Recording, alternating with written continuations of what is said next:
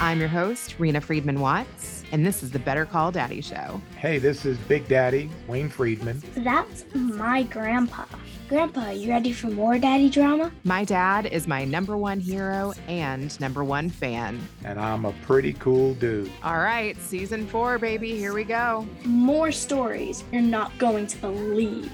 And maybe you will after you listen. 5 stars. 5.5 stars, 2 thumbs up. You are a pretty cool dude. I love you, Mommy. Don't stand on the table and damn the public. You'll get some words of wisdom to live by. Here we go again. Better call Daddy. You know what your problem is? You like me. Yeah, I do. Each week, I interview a guest, share the stories with my dad, and then he weighs in at the end of every episode with his wisdom and wit. Hey, Grandpa. Everyone from influential players to inspirational fathers, and of course, controversial people. Grandpa, my mommy's calling. Creating that legacy one call at a time. And welcome to the Better Call Daddy Show. Stay tuned. Where's the music? Better call Daddy 'cause he knows you best. Better call Daddy 'cause he's bringing the test. He sees possibilities. Ooh, better call Daddy, he'll be by your side. Better call Daddy, you're the apple of his eye. He sees possibilities. Oh, you My dad says today's guest has the right philosophy on life. B. Franklin is going for the gusto all the way till 100 years old and then asking for more. B, welcome to the Better Call Daddy Show. I am so excited to connect with you, Queen B. How are you? I'm great, thank you. And how are you? It's nice meeting you. Nice to meet you too. I've already told my dad about you. What is there to tell about me? Well, I'm excited to talk to somebody from another generation. That's definitely the truth. What is the key to living to 99 years old? Thinking positively all the time. Mm. And bad times and good times. You have to think of the best. I love that. I would love to know too, like, what are your thoughts on aging and healthcare and caring for yourself? My children used to make fun of me sometimes because I always had at least 1 year's examination by my family doctor. And they sort of poo-pooed it as, if you're feeling well, you don't have to go to the doctor. But that's what I wanted to make sure. That's how I found out that I had a mild heart condition because I wasn't sure about it. But thank God I'm fine and I really don't consider it a problem. That's interesting. Yeah, my parents too, they always were very good about going to checkups. I am of the generation that just goes if something's wrong. Right. So that's funny. That. I should say I understand it, but I don't go around with it. Have you kept the same doctor for many years? Like, do you have a relationship with your doctor and do you feel like your doctor cares about you? It's like what they call the family doctor or the primary doctor, I think they call it now. And he's been a family doctor for must be 45 years. We have a good connection. And as I said, I feel well. I've had plenty of things that go wrong, but I always came out smiling and alive. Yeah. I would love to know too, like, who were you as a little girl? Talk to me about little B. Little B? Well, I was born and partly raised in Philadelphia. We moved to New York and I was 9 years old. My father's business was here in New York and he commuted for 4 years from Philadelphia to New York 5 days a week. And he decided the business was going to be well and good and we should move to New York so he didn't have to travel by train 5 days a week. And so that's what we did. We moved from Philadelphia to Forest Hills in New York. So I really feel that that's where I grew up. I had a very nice young life. I was learning to play classical piano. In fact, I was supposed to appear in town hall at one point. And foolishly, I told my piano teacher that I didn't want to do it anymore. I was tired of practicing every day because I was 16 at the time. And I had other interests besides playing the piano for a couple of hours every day. So my mother was very unhappy with me, but she couldn't get me to sit at the piano. So we gave it up and the piano teacher was not too happy with me, but I've always loved classical music. I like popular music too, but classical music was sort of in my bones. I love concerts and things like that, operas, ballet. As a matter of fact, I was at the theater in a Broadway show last night and I stopped to speak to a young woman who was in New York orchestra, and I stopped to talk to her. I mentioned about having learned to play the piano, and she said, "I knew it. You look like you have had music in you." And I said, "I bet I do. I have music because I love popular music. I love opera. That's what keeps me going. I think is that I always can turn to the kind of music I like to listen to, and I also like popular music. I mean, my husband Jerry was a guest actually of Frank Sinatra. I think we have every album that Frank Sinatra made, and it was fun for both of us to go to hear Frank perform. And it really astounded me how patient he was with his audience, because there were females in the audience who would be screaming, "We love you, Frank. We love you, Frank." And Frank would say, "Thank you. I love you too." Some way or other, music gets into our everyday life, so to speak. I love that. Yes, I love music. Who else were your heroes or your inspiration? Who else did you love? My husband. I really Ooh, have a lot of people I love very much. I love my children, my grandchildren, my great grandchildren, but I love my husband. I mean, he was, when people say the love of your life, he was the love of my life. He came home from World War II. He was what they called it, can't think of the word. My age is the only bad thing that I don't like about being my age, is that my memory isn't as sharp as it was at one time. he was a Yes, photographer. he Yeah. was.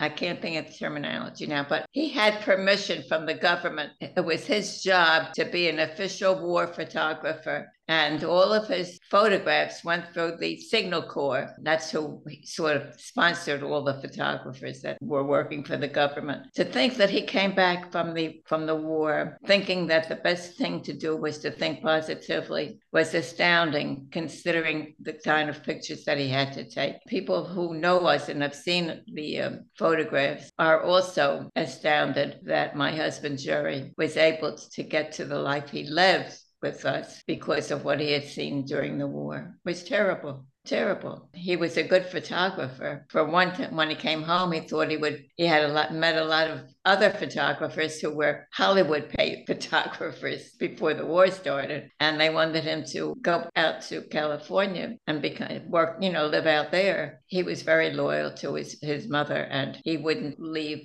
She wouldn't go out there, and he wouldn't leave. So we stayed in New York. He gave up photography to go into my father's business. We never regretted not going out to California. We had a lot of friends out there, but our home was in New York. He sounds like a really good guy. How did you guys meet? The truth is that it would be a very long story to tell you, but I'll make it as brief as possible. I had a date with his best friend for a Saturday night. And Jerry, my husband, learned from his best friend that he was going to be taking me out for the evening on the following Saturday night. So my husband, Jerry, said, "Would you mind if I double dated?" But no, he said he didn't mind at all. Just get a date. He managed to get a date, and we went out. He came to the house to let me know that he was going to be double dating with us. I kept him waiting because I was getting ready to go out on a date that particular day. So when I came down the steps to him, he said, the first thing out of his mouth was, "You kept me waiting 10 minutes. And I apologized. He told me why he had stopped by.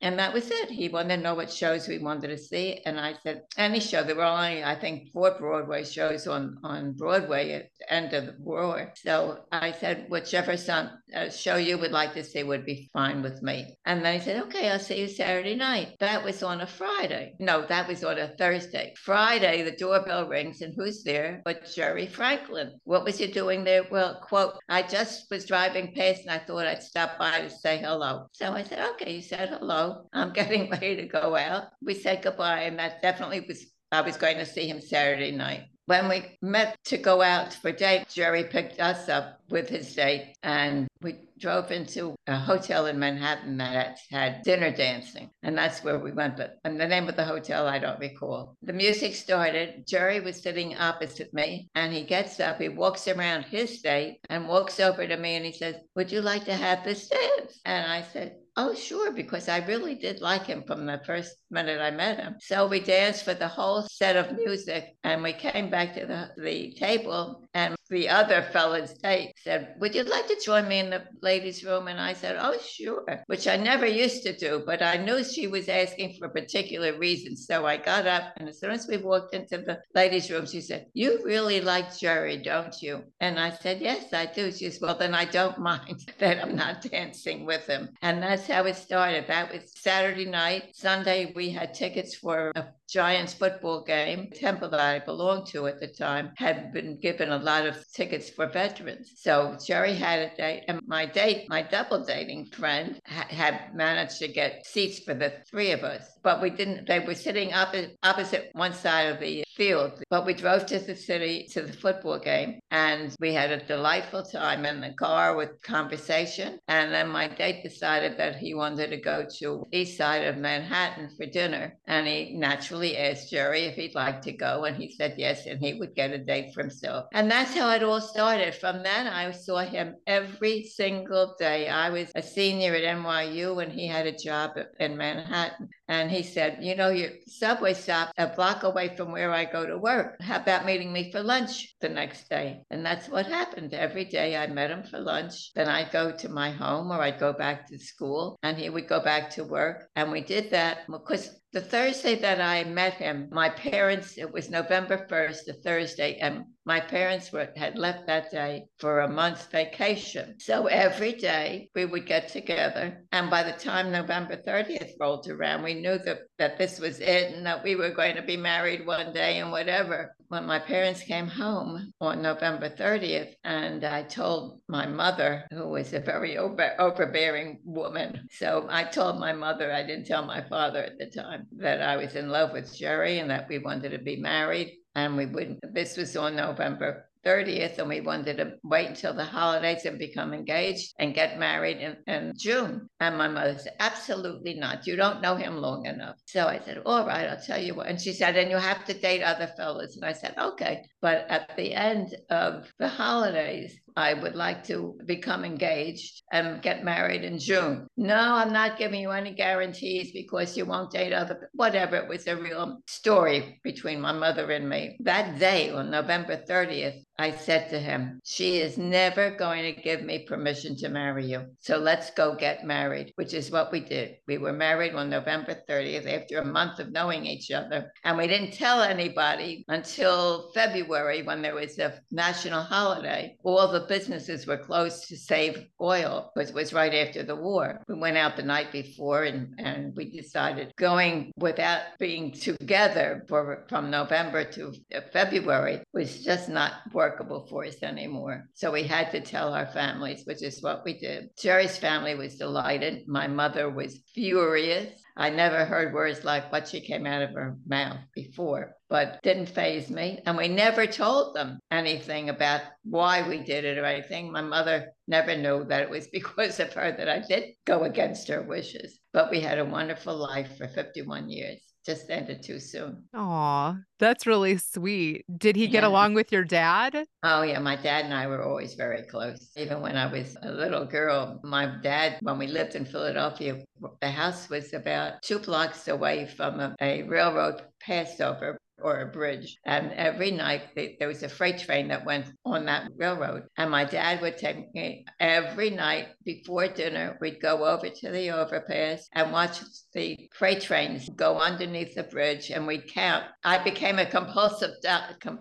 counselor, and numbers all the time. Numbers are going through my head ever since I was counting freight trains. If I see a train in front of me, that I'm stopped for, I count the trains, how many trains there are. But that happens to be a very nice remembrance, because I bring myself to thinking about my dad, who was a great man. So we got along very well. I was very happy in Philadelphia, and we were close in New York also. Every Sunday, Dad and I would go for a walk, cold weather, summer weather. We just walk and talk and had a good time. My mother and I were I think I wasn't living up to my mother's expectations. I kept my distance from my mother as much as I could, but I was very close with my dad. I was very close with, I had an older brother, and I was very close with him also. I adored my brother. And if I needed anything that I needed information about, like when war was declared, I was in Wisconsin at the university when war was announced. And the first thing I did, my brother was in the service at that point, and I called him right away, wondering if he was going to be sent overseas or not. He said, everything will be all right. Everything will be all right. I'll tell you if anything's wrong, everything will be all right. Just have faith, which is what I did because my brother told me to have faith, and that's what I did. And fortunately, he was never sent overseas. He was a flight instructor, and he stayed in the States. And that's my happiness, and my three sons who have brought me much happiness. And now I have 2 grandsons and 4 great grandchildren. That's so And beautiful. They're great children. They're great children. And so I'm very fortunate. I've had a very happy life. There have been some bumps in the road, but I think everybody in this world has bumps in the road at one time or another. And the thing is, if you think positively, you'll get back to thinking positively and not considering the bumps in the road. That's my sermon for the day. I love that. I am curious though, like what were the expectations from your parents? And I kind of love too that, you decided that you found love and you kind of pushed back against some of those expectations. Were there any other expectations that you're like, nah, that's not for me? The only thing my mother had expectation was, I know from experience of what she was doing with me, that it dawned on me maybe 15 or 20 years ago what she was doing, and I wasn't aware of it at the time. She was trying to get me to become my irresistible female, and a very welcome man was going to come along and sweep me off my feet because I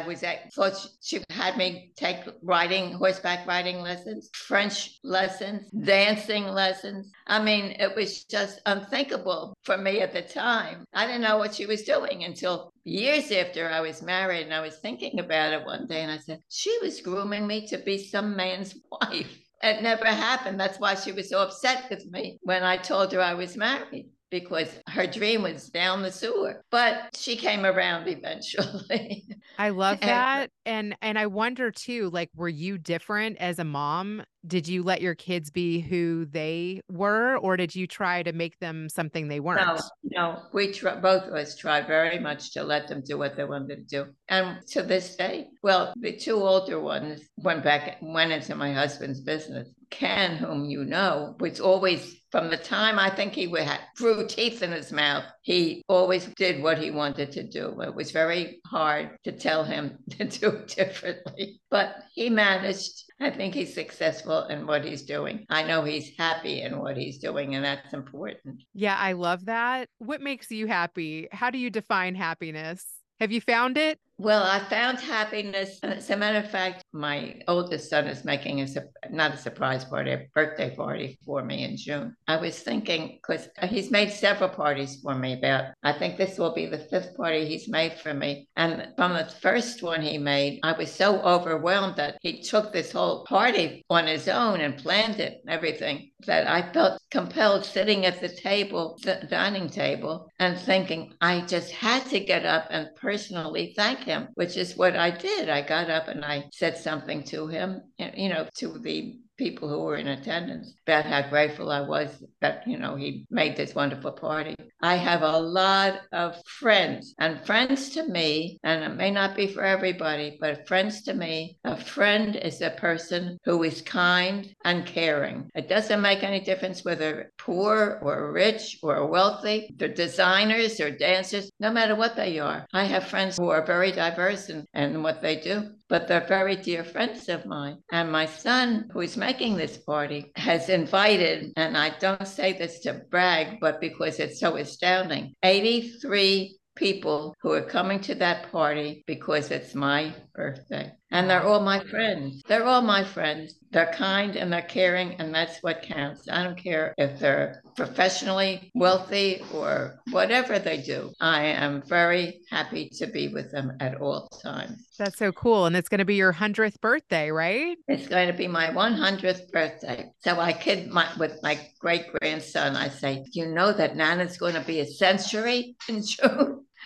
He doesn't even know what a century is, but I love to be able to say it. It's so unusual. And I'm very thankful. My oldest son just walked into the house. So, Rick, I'm talking about you. He's been very good and great. What are your thoughts on legacy? Well, I think if I had to wish anything, I would hope that they all have the same positive outlook on life as my husband taught me to have, and I know I have now. But I think that's a good legacy to leave my children, to have a positive attitude about something. Don't hold grudges. I'm very much about people holding grudges, especially if it's along family lines. To me, you just don't do that. Have you seen that in your family at all? And how do you work through grudges? Well, I don't think I've ever had a grudge. I've had my brother had a grudge against me for something that was so unexpected because he imagined that I did something that I did not do. And I couldn't explain it. He didn't want to hear me explain what happened. And for 10 years, he would not speak to me. Every holiday, I would try and get in touch with him. He just wasn't interested in me anymore, which was very hurtful because he was always someone to look up to. For his 80th birthday, his son made a surprise party for him. And the son invited me to the party because I had tried numerous times to get in touch with my brother and he just wasn't interested. My nephew invited me to the party and I went. My brother decided he'd pick me up from the airplane and he would take me back to the airplane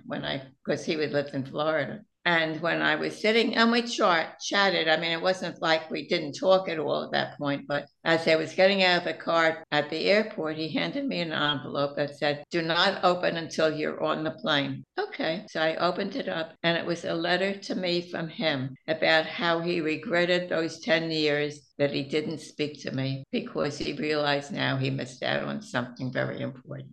And that's what I try to teach my family, the family members, that don't let things even if it's true that something happened, make up. What's it cost to say hello? I mean, you don't have to be buddies with your family if you don't agree on certain things, but to not talk to your family at all, that's terrible. So that's what I hope they've learned from me. Learn from their dad to think positively and to learn from me that you don't hold a grudge forever. It can hurt your growth, your thinking. And what is it worth to say hello? Even if you have to make a long distance phone call, it doesn't cost that much to say hello, just checking in to see if you're all right. You don't have to have a whole long conversation, just to let them know that you're thinking of them. That's what's important. Family is very important.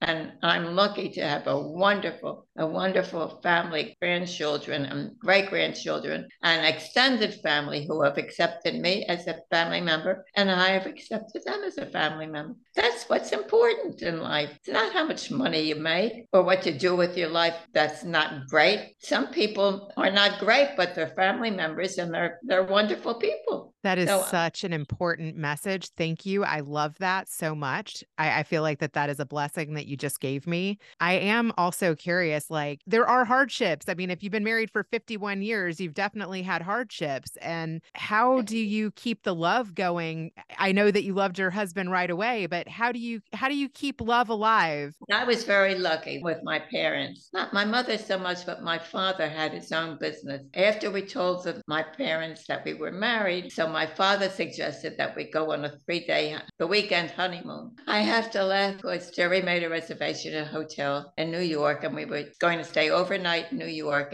We were having a religious wedding, and then we were going to go to a hotel and then stay for Atlantic City for a 3-day honeymoon. So my father said to me, "Did Jerry where are you going for your honeymoon?" So I said, "Well, we're going to I don't remember the name of the hotel now. It was a hotel that when the rodeo came to Madison Square Garden, that's where all of the cowboys stayed. That's the hotel you got a reservation at?" And my father said, "That's not where my daughter is staying on her honeymoon." He said, I'll make a reservation for a suite at the Waldorf Astoria for you." So that's what he did. We had dinner there after the ceremony, and then we had this nice suite, a couple of rooms at the Waldorf, and then we left for Atlantic City for our 3-day honeymoon. It was great. We had a wonderful time. Jerry's father at one time was a professional boxer, and Jerry did college boxing. The family became involved with boxing. As a matter of fact, I don't know if you knew who Rocky Graziano was, but he was quite a well-known boxer, heavyweight boxer. And Jerry and I became very good friends of Rocky and his wife, Norma. We had always had fun. You're married, and you do have bumps in the road, and you have to learn to get over it and be happy with one another.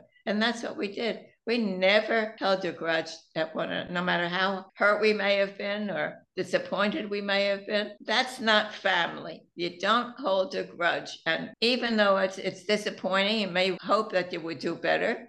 But I was very fortunate. Jerry was very fortunate, because after we came back from our honeymoon, my dad sat down with us and he said to Jerry, "What did you do, when you were working before the war and when you came home?" And Jerry told him what he had been doing, and he thought he might go back into it. Was what had to do with photography. And he thought he might be going back into that business also. My dad said, "Well, if that's what you want to do, I would like you to come into my business, and you'll have every opportunity to work up from the ground, work in the warehouse, and become a supervisor at one point if you're able to do that, if I'm pleased with you. And if I'm not pleased with you, I will set you up in any business you want to go into." How could you turn down that kind of a recommendation? So Jerry did. When we came back, we didn't have a home to go to. So my parents, the spare room became our honeymoon suite. He learned the business. Every morning I got up at 6 to make him a sandwich for lunch. And he worked in the warehouse for a couple of months. And my dad said, "All right, I'm going to move you into a store." And that's how it progressed until Jerry eventually left that business and went into his own business, similar business, but not in competition. That was a good lesson for us, what to do with our children when we became parents. To treat your children like children who are growing up, and they can't be a child in your image no more than they can become a child in my image. They have to be their own person. And I think that's what we taught them. I love that. Can you talk a little bit about your dad's business and how he got involved with Pep Boys? And my Uncle Mo, who was the Mo of Manny, Mo, and Jack, was in the Navy during World War I, became friendly with Manny. They were both young Jewish men, and so there was a camaraderie when they were in the Army, and they stayed in touch afterwards. And I think both of them at the same time realized that automobiles were going to be something, and they had to do something that involved automobiles. And they said, "Well, automobiles need gasoline to go anywhere. Why don't we do something like that? Get things that are with an automobile." So they decided on automotive accessories. And that's how Pep Boys, they met this other fellow whose name was Jack. And the three of them became the Pep Boys. They came to the Pep Boys because one of the only store they had at the beginning had also a gas pump. The name of the gas was the Pep Oil or the Pep Gas or whatever. And I said, "That's a good name. We'll call them the Pep Boys." And that's how the Pep Boys started. But the third man, who was actually Jack, for some reason left right away. He wasn't involved with it really. But the image of Jack was caricatures of Manny, the Mo, and logo. Jack. Yeah. Yes, the logo. Thank you. So they took my father's image and put it where Jack would be, and my dad became Jack to the business world. He was Jack. In fact, he tells the story of how when he was in his so to get back to the original question, my father decided he wasn't happy just being an employee of the Pep Boys. He wanted his own business, but he wouldn't go in competition with my uncle. So he decided in New York. It's a very interesting story about my dad. I tell many people about this story. He was commuting from Philadelphia to New York 5 days a week. He wanted to open 5 branches of his business. And he went to a local, he had a building or whatever it was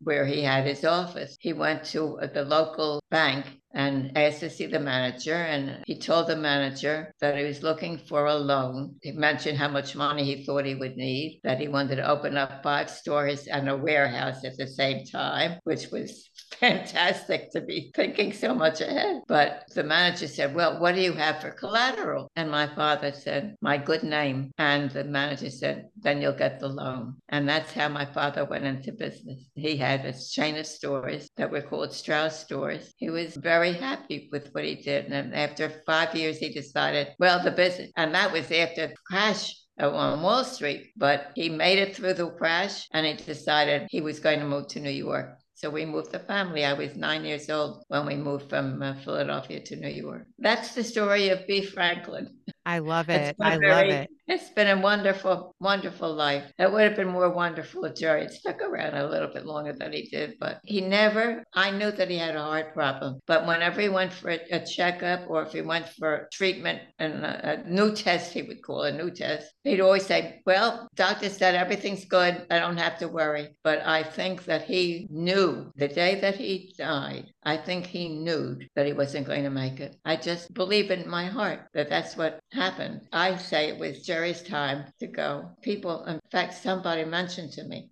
supposedly a good friend of mine. First of all, I didn't have a black dress to wear at the funeral, so I picked out the darkest clothes that I had to wear at the funeral. So-called friend of mine said, how come you're not wearing black? I said, well, I didn't have it. And Jerry never liked me in black anyway. So this is what I'm wearing. I lost respect for her because I didn't think that was the time to even discuss it. But anyway, I'm a happy person. I love life and I love being 100. And I don't care if I live to be 105. Like somebody says to me, why settle for 100? Why don't you say 105? I don't want to push my luck. I'm very happy. I love my family and we get along. And what's more to ask for? Happiness. And good health, not what I have good health and I have my family. And that's what's important to me. You are absolutely stunning. I mean, you've got good hair, you've got good skin, you're able to speak so amazingly. I am honestly blown away by you. You really are Super B. Thank you. That's Kenneth's name, superlative for me. He calls me Queen Bee sometimes. And in fact, as a matter of fact, some of my friends who are very dear friends of mine will say, you're Queen Bee. I'm not a queen. I'm just lucky to be alive, to have a wonderful family. And as long as I'm here, I'm going to be happy. Last night, my oldest son and I took another couple, friends of ours, out for dinner, and we went to see a Broadway show. And it was a wonderful evening. That's it. I can't complain. You know, we all get aches and pains every once in a while, but thinking positive. I have a well-keeper now. She's a lovely young woman, and we have a lot of fun together. She's 24 hours a day here. It's fun being with her and being out with her. Fortunately, that we found, her name is Brittany, we found Brittany, and she's going to stick with me through thick and thin. That's so great. I did read something on your bio that you have one blue eye and one brown eye. Is that true? That's true. Blue eye, brown eyes, except the brown eye has a little bit of blue on the top of it, which is not visible unless I lift my eyelid. My son, Jerry used to say, because he looked up the percentage of people, Brittany has told me many times what this so-called ailment is, but I can't remember it. But Jerry looked it up. At that time, it was 1 in a million people have this eye condition. So he would tell people, my wife is 1 in a million. And I said, he doesn't always mean it the way you're going to take it. 1 in a million. And I've been meaning to ask Brittany if she can go and Google, because I'm not Google-minded. All I have to do is say, Brittany, look up something and she'll do it for me. And I meant to have her look up this condition to see what the percentage of it is now. I doubt if it's 1 in a million. And, you know, people used to stare at me sometimes. And, you know, if I was standing close to them and the light was shining or something, I said to Jerry, why are they staring at me? And he said, your eyes. So I couldn't understand that until one day I was in a delicatessen and there was a young woman standing next to me and she turned around to look at something and I noticed her eyes were the most gorgeous eyes I had ever seen. One eye was brown and one eye was green. And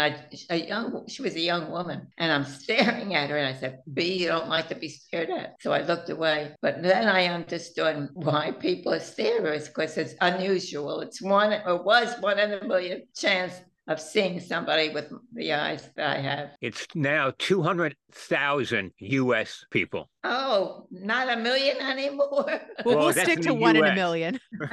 You are 1 in a million. I like that you were told that. That's really sweet. Yeah, that's my life, and I can't complain about it. It's been a very happy life. There's one other thing too that I thought was really cool. Like one of your sons played with Donald Trump as a kid. No, they didn't play together. They were in the same class.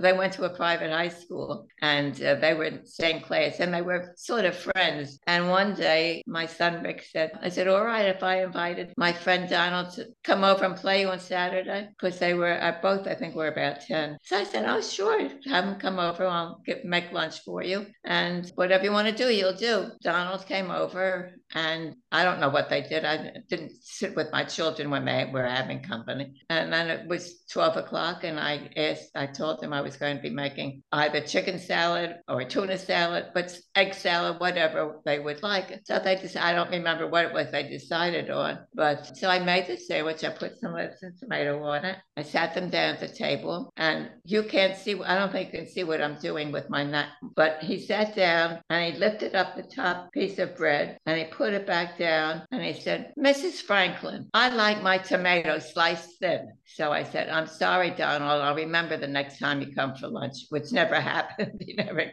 came for lunch again. But that was Donald. When Donald was dating the actress, I forgot her name, but before they were married, when he dated her, we had friends who were in the show that we were at. They asked us to come backstage after the show, which is what we did. And Donald was backstage with his girlfriend, and Rick and Donald recognized each other, and they spoke together for a little bit. But I never liked Donald. He was never one of my favorite people. But anyway, yeah, Rick, when Donald was running for president, Rick took out the picture of the class that they were in when they were in school, and he colored it out and put it in his pocket to show everybody that he really knew Donald Trump. I knew what Donald was before Donald became president. So I always teased Rick about that. Why doesn't he carry that picture around with him anymore? That's cute. Did you ever want to be in Hollywood? You were a journalism major. Oh, yes, I was. But no, I never wanted to be in Hollywood. But as a child, and I mean like maybe 8 or 9 years old, and my parents had company over, and the stairs from the second floor almost went into the living room of the first floor. And as a 9-year-old or 8-year-old, I would take a toothpick, because there was an actress by the name of Bibi Daniels, who was a popular actress at the time. And Bibi, my kid friends used to call me Bibi. I would take a toothpick and I'd stick it in my mouth like this, and I'd go, yes, oh, absolutely, or something to that effect, because I thought I was going to be a great actress. But that thought left my mind, because I really became involved with playing the piano for a time until I became a teenager, and I decided I wanted to do more than sit down and play the piano all the time, which I regret to this day. For more than 80 years, I regret it that I gave up the piano. But I'm sure somebody else has the piano and is enjoying using it. I mean, it's not too late. You're still here. You could do that still. No, I have arthritis in my hands now. I can't play the piano. I don't regret it. I loved it when I did it, and I don't regret.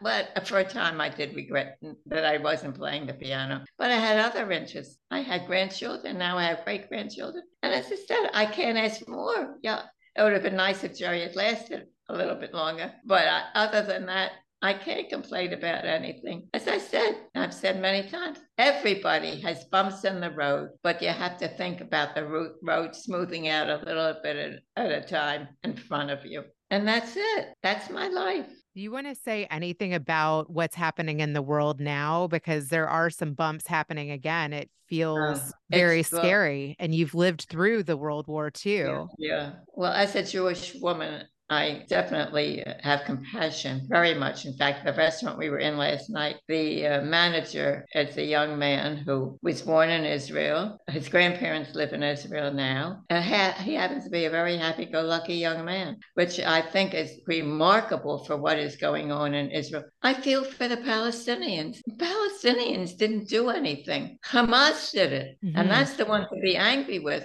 not the Palestinians. They've lost many people just like the Israelis have lost many people. I understand that. They somehow or other, they can't make Palestinian people here who are very much, and I say, well, should be concerned about their friends, their families, and what's going on with the Palestinians. And I don't blame them for that, but have compassion for both sides. Both sides have lost children, family, grandparents, and I feel sorry for them. I do. I feel sorry for anybody who says, oh, the Palestinians, this, that, or the no, that's not so. They've lost people too. They've lost family and grandparents. Do I think that it's right to hold grandparents who were just grandparents living in Israel and to take 200 of them and not know family, doesn't know where their family is, where their grandparents are? That I do not understand. Because they have parents whose parents were killed. And why not have understanding for them? I do. I feel sorry for the Palestinians who have lost so many people in the war. But that's for them. They should blame the men who killed innocent people. I feel sorry for them. But I don't like to be on a soapbox. I appreciate your take on that. It's just crazy that, we're seeing this, you're seeing this twice in your life. Yeah. Yes, I was very lucky during World War II that my brother, who was in the army, was not called overseas. And in a way, I feel sort of guilty for him because I had so many friends. I had friends of mine who were killed in the war. Nothing you can do about it. I hope that peace will come to everybody. I'm not a political person. I cannot understand how people who have choices to make the wrong, in my mind, they make the wrong choices. Don't they know what happened to their families in World War I don't know any person who really likes war except the people who manufacture guns and other things. Oh, that's another thing. Don't get me started on the government with the guns, with all the people, the massacre that was here. Why don't they? I don't know what would have. Are any of their family killed? That do you have to kill a family member to be aware of what's happening? I don't understand it. The world goes spinning around, and hopefully, maybe someday, hopefully in the near future, people will realize that hate in the heart is not a means of good health. And hope, I hope and pray. Have difficulty thinking positively because there's so many people in this world who only think about killing, getting even, whatever it is that they do. I can't understand how, unless they have family members who are teaching them that you have to get rid of the Black people or the Jewish people or the Muslim people or whatever people. For what reason? What good? Is it a good cause? I don't think so. Look at what the Muslim peoples did for the world. Look at what the Jewish people have done for the world. Did you ask the doctor whether he was Jewish or Muslim or white or Black? You didn't. You had something wrong with you. You went to a doctor. And it might be coincidental that he happened to be Jewish, Muslim, Black, white. We're all people with families and friends and should be, when we live in a wonderful place here. And why look for problems when there shouldn't be any problems? I agree with you. Thank you so much. I have loved connecting with you. I can't wait to hear what my dad has to say. He is going to absolutely love you. Okay, tell him I said hello, Dad. Is he single?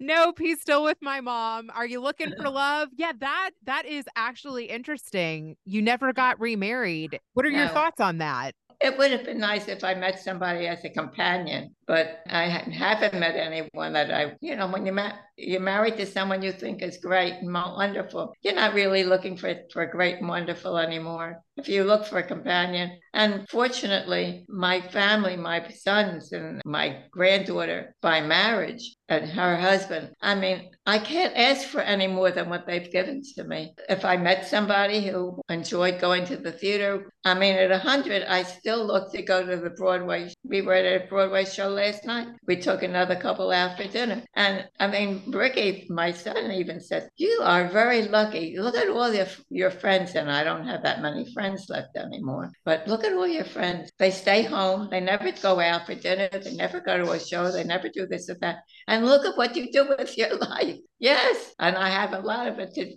owe to my son, who takes me out for dinner frequently, takes me out, although I pay for my own tickets and we're his tickets sometimes. But we go to the theater if there's a show that we want to see. And if there's a show, we have, especially Rick has friends who are theater people, actors who are in tour companies of popular shows. And if they are in a city that we've never been to, we get tickets, we fly to the city, we see the show, and we fly back home. And I'm very fortunate that we can afford to do all of that. But there are lots of people who can afford it and don't do it. Why sit around and moan yourself that you're not doing anything if you don't get up and do it? That's what the a great positivity. message. I absolutely love that. I used to go to off-Broadway performances with my grandparents, and it's some of my fondest memories. My grandfather did the lights on Broadway, and he had a lighting manufacturing company with my dad for 40 plus years. So he loved Hollywood. He loved Broadway. He was a New Yorker, and he definitely had an appreciation for the arts, which carried on to me. That's great. Ken is more or less involved with people who were in the theater or whatever. But my grandchildren like to go to the theater, Broadway theater. And I'm happy that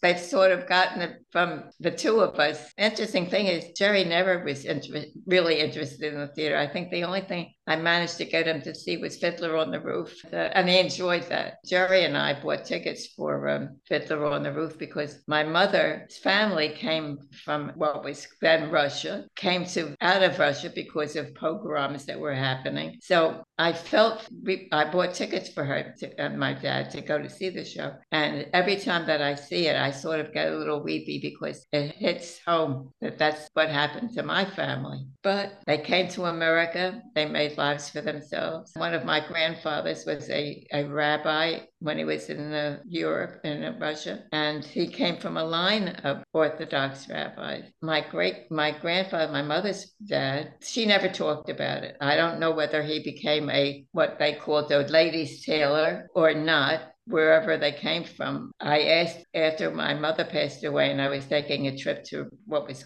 then called the Soviet Union. And I asked one of my aunts, did she know where they came from in Russia? And she says, oh, she gave me the name. And when we were there and we had a woman who was taking us around to different parts of the country, I asked her if she ever heard of that town. And she said, no, it really wasn't a town. It was what they called like a farm, like a big estate where I don't know what they did there, but she said that's where they came from. And I said, you're not a big help anymore because the whole country was called that at one point or another. But anyway, that's cool that you got to trace back their roots though and kind of explore where you came from. Did you learn anything from that? Not a thing, except that I didn't like the way the Russians were being brought up. We were taken to a pioneers, I think they called it a pioneers camp for children. And they were very gracious. We were told to bring candy and fountain pens and things like that. And when we arrived at the camp, the pioneers, the young people, I don't think there were any teenagers there. I think they were all in their late babyhoods, but they were ingrained with the Soviet policy of friendship. And it was very disturbing to all of us that they were young kids. They were very happy being in the pioneer camp. That was really an honor for them. But it was very nice. Some of what they did I thought was very nice. When our buses reached the camp, the children would line up on either side of the roadway and they'd sing a song greeting us and they would give us little, I don't even remember what it was, little gifts like that. I thought was such a nice thing to do, despite what the politics were between the two nations. Here are children who were being friendly with the enemy. That was the only thing that was nice about it. If I had the time and the desire to tell you about some of the things, but it was really astounding to me how they were brought up. But they didn't know any better. And we just listened to their talk and whatever they had to say. And then we discuss it when we get back on the bus. An interesting thing is, am I taking up too much time talking? No, I am here for you. The interesting thing on the bus, on the trip that we were on, that we were about 40 people. A little bit more than 40 people. Half of the 40 people were Jewish people, and the other half were non-Jewish people. Half of us came from the East Coast, and the other half came from the West Coast. When we were on the bus where Bobby Yar is, familiar with Bobby Yar? No. I think it's become a very well-known poem about what went on in Bobby Yar in Russia at the time of the war. It wasn't only the Jewish people on the bus, but all of us wanted to go stop at Bobby Yar that we were passing by. the Russian hostess on the bus said, no, we don't have time. We don't have time. We had to get back to the hotel. And our spokesperson in the group said, if we don't go to Babi Yar, we're not going to lunch. We are not going on the bus, the boat trip that we're supposed to go on. And that's the way it's going to be. So she said, all right, but you only have 5 minutes to go visit it and then get back on the bus. So the bus pulled up. We all proceeded off the bus. And they had a monument in the center of this like park on a hill. Wording on the monument was something about how many people, not Jews, how many people were killed in Babi Yar. That for many years, the blood was still coming up out of the ground from the people who were shot on the edge of this big hole. We weren't there for 5 minutes. We were there for close to a half hour. And she was having one fit. We managed to get to the boat to go for the cruise that we were supposed to go on. I didn't go, and my best friend who was with me on the trip, we didn't, neither one of us went to it. And a lot of the others who were on the bus did not go on the boat trip. Going into a Russian city, you couldn't avoid posters, monuments, everything praising the Soviet Union. Okay, that's their country, their life, if they're happy with it. It was interesting to be in the Soviet Union at the time. I don't think I would have felt I missed anything if I didn't get there. It was interesting. It was very, very interesting. One of the members of our trip became ill, was taken to one of the hospitals in Moscow, and she was kept overnight. They wanted to perform an operation on her because they said she had appendicitis or something. What she told us was they took her into an ambulance, took her to the hospital, put her in a soiled bed. When they went to take her temperature, the thermometer with her saliva, and then wiped it on a towel or whatever, and then tried to take her. She put up a good fight. And then she found out that they told her that she had appendicitis and she'd be operated on in the morning. And she called someone who was on the tour with us, happened to be a young man who was very proficient in the Russian language. So she called him and she said, you've got to get me out of here, which is what he did. And that was the wonderful science of the Russian people that we were exposed to. It was a learning experience. Definitely. Yeah. Do you feel like you got to live the American dream? Oh, yes. I don't know if every American has the dream that I have. I lived my American dream. I married a man I loved very much. I have 3 great sons and great grandchildren. And what else can you ask for? We're healthy. We are very fortunate that we can afford to do some of the things that we enjoy doing. But that's what people dream for. And I'm just lucky that I had the dream. I'm so glad that we got to share your story of the American dream. Thank you so much. You're welcome. And what is your dad's name? Wayne. Wayne Friedman. This is B. Franklin calling to say, welcome to this world. Enjoy your life, and may you live to be at least 100. Amen. Thank you so much. Nice speaking to you. You've heard from my mom. Now, let's switch it over to Grandpa.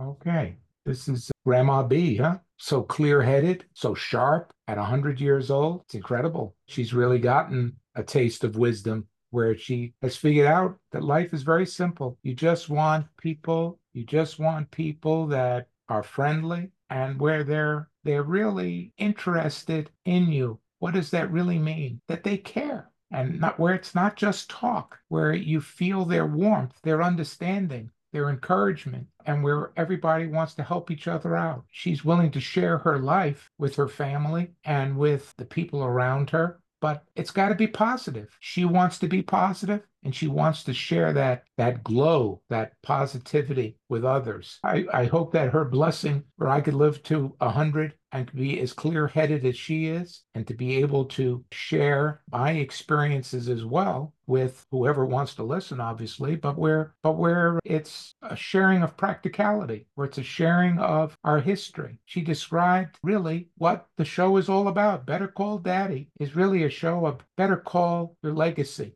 having that move into the future. That's what she's really doing as well. You know, it's really funny because some of the stories sounded very similar. You know, when you're Jewish, you really experience the highs and lows of persecution, of the aspect of where knowledge and wisdom are very important in our lives, of having growth and trying to make each day a little bit better if we can. She was talking about her relatives, how they were persecuted in Russia, how the disaster of witnessing the Holocaust throughout Europe by the Germans, and then to see how still today that there are certain people that just want to completely annihilate us, and yet it's the same type of philosophy where they don't really value family values and take life at its true meaning. And at its true meaning, that means it should be absorbed by all people. It's like eating food or getting your proper nutrients. If you can't see that being healthy and where we have good family values and where we can have some type of continuum, it's not just for one family, it's for all people. That's really thinking outside the box. That's really thinking beyond yourself. We've said this on some of the other shows, but until people can really graduate to a higher level where it's taken more towards goals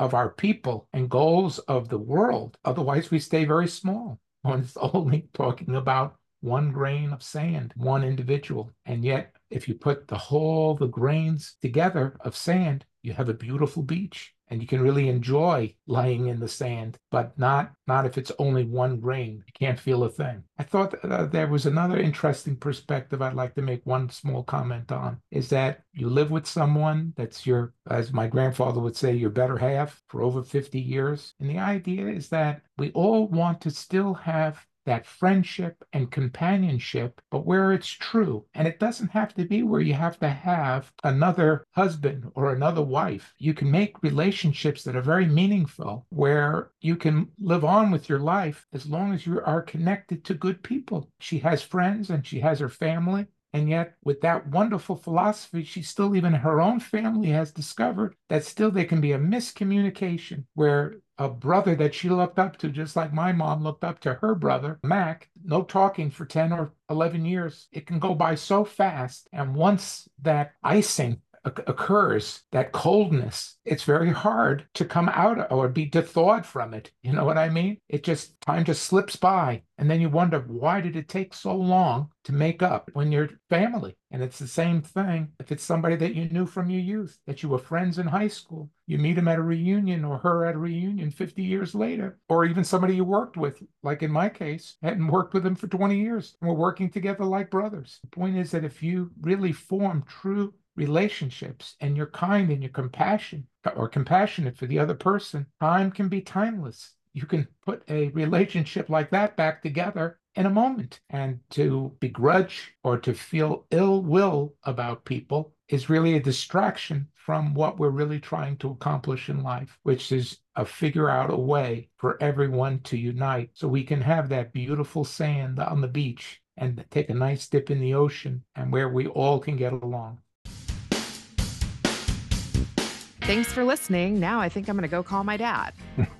I'll say goodbye and see you the next time. Thanks for listening to the Better Call Daddy Show. Join us weekly for new episodes and more daddy wisdom. Better Call Daddy is good advice always. Don't forget to like, subscribe, and share. You can also find special episodes on my YouTube channel, and you can listen on Apple Podcasts, Google Play, Spotify, Amazon Music, Alexa, or your preferred podcatcher. That's a wrap for now.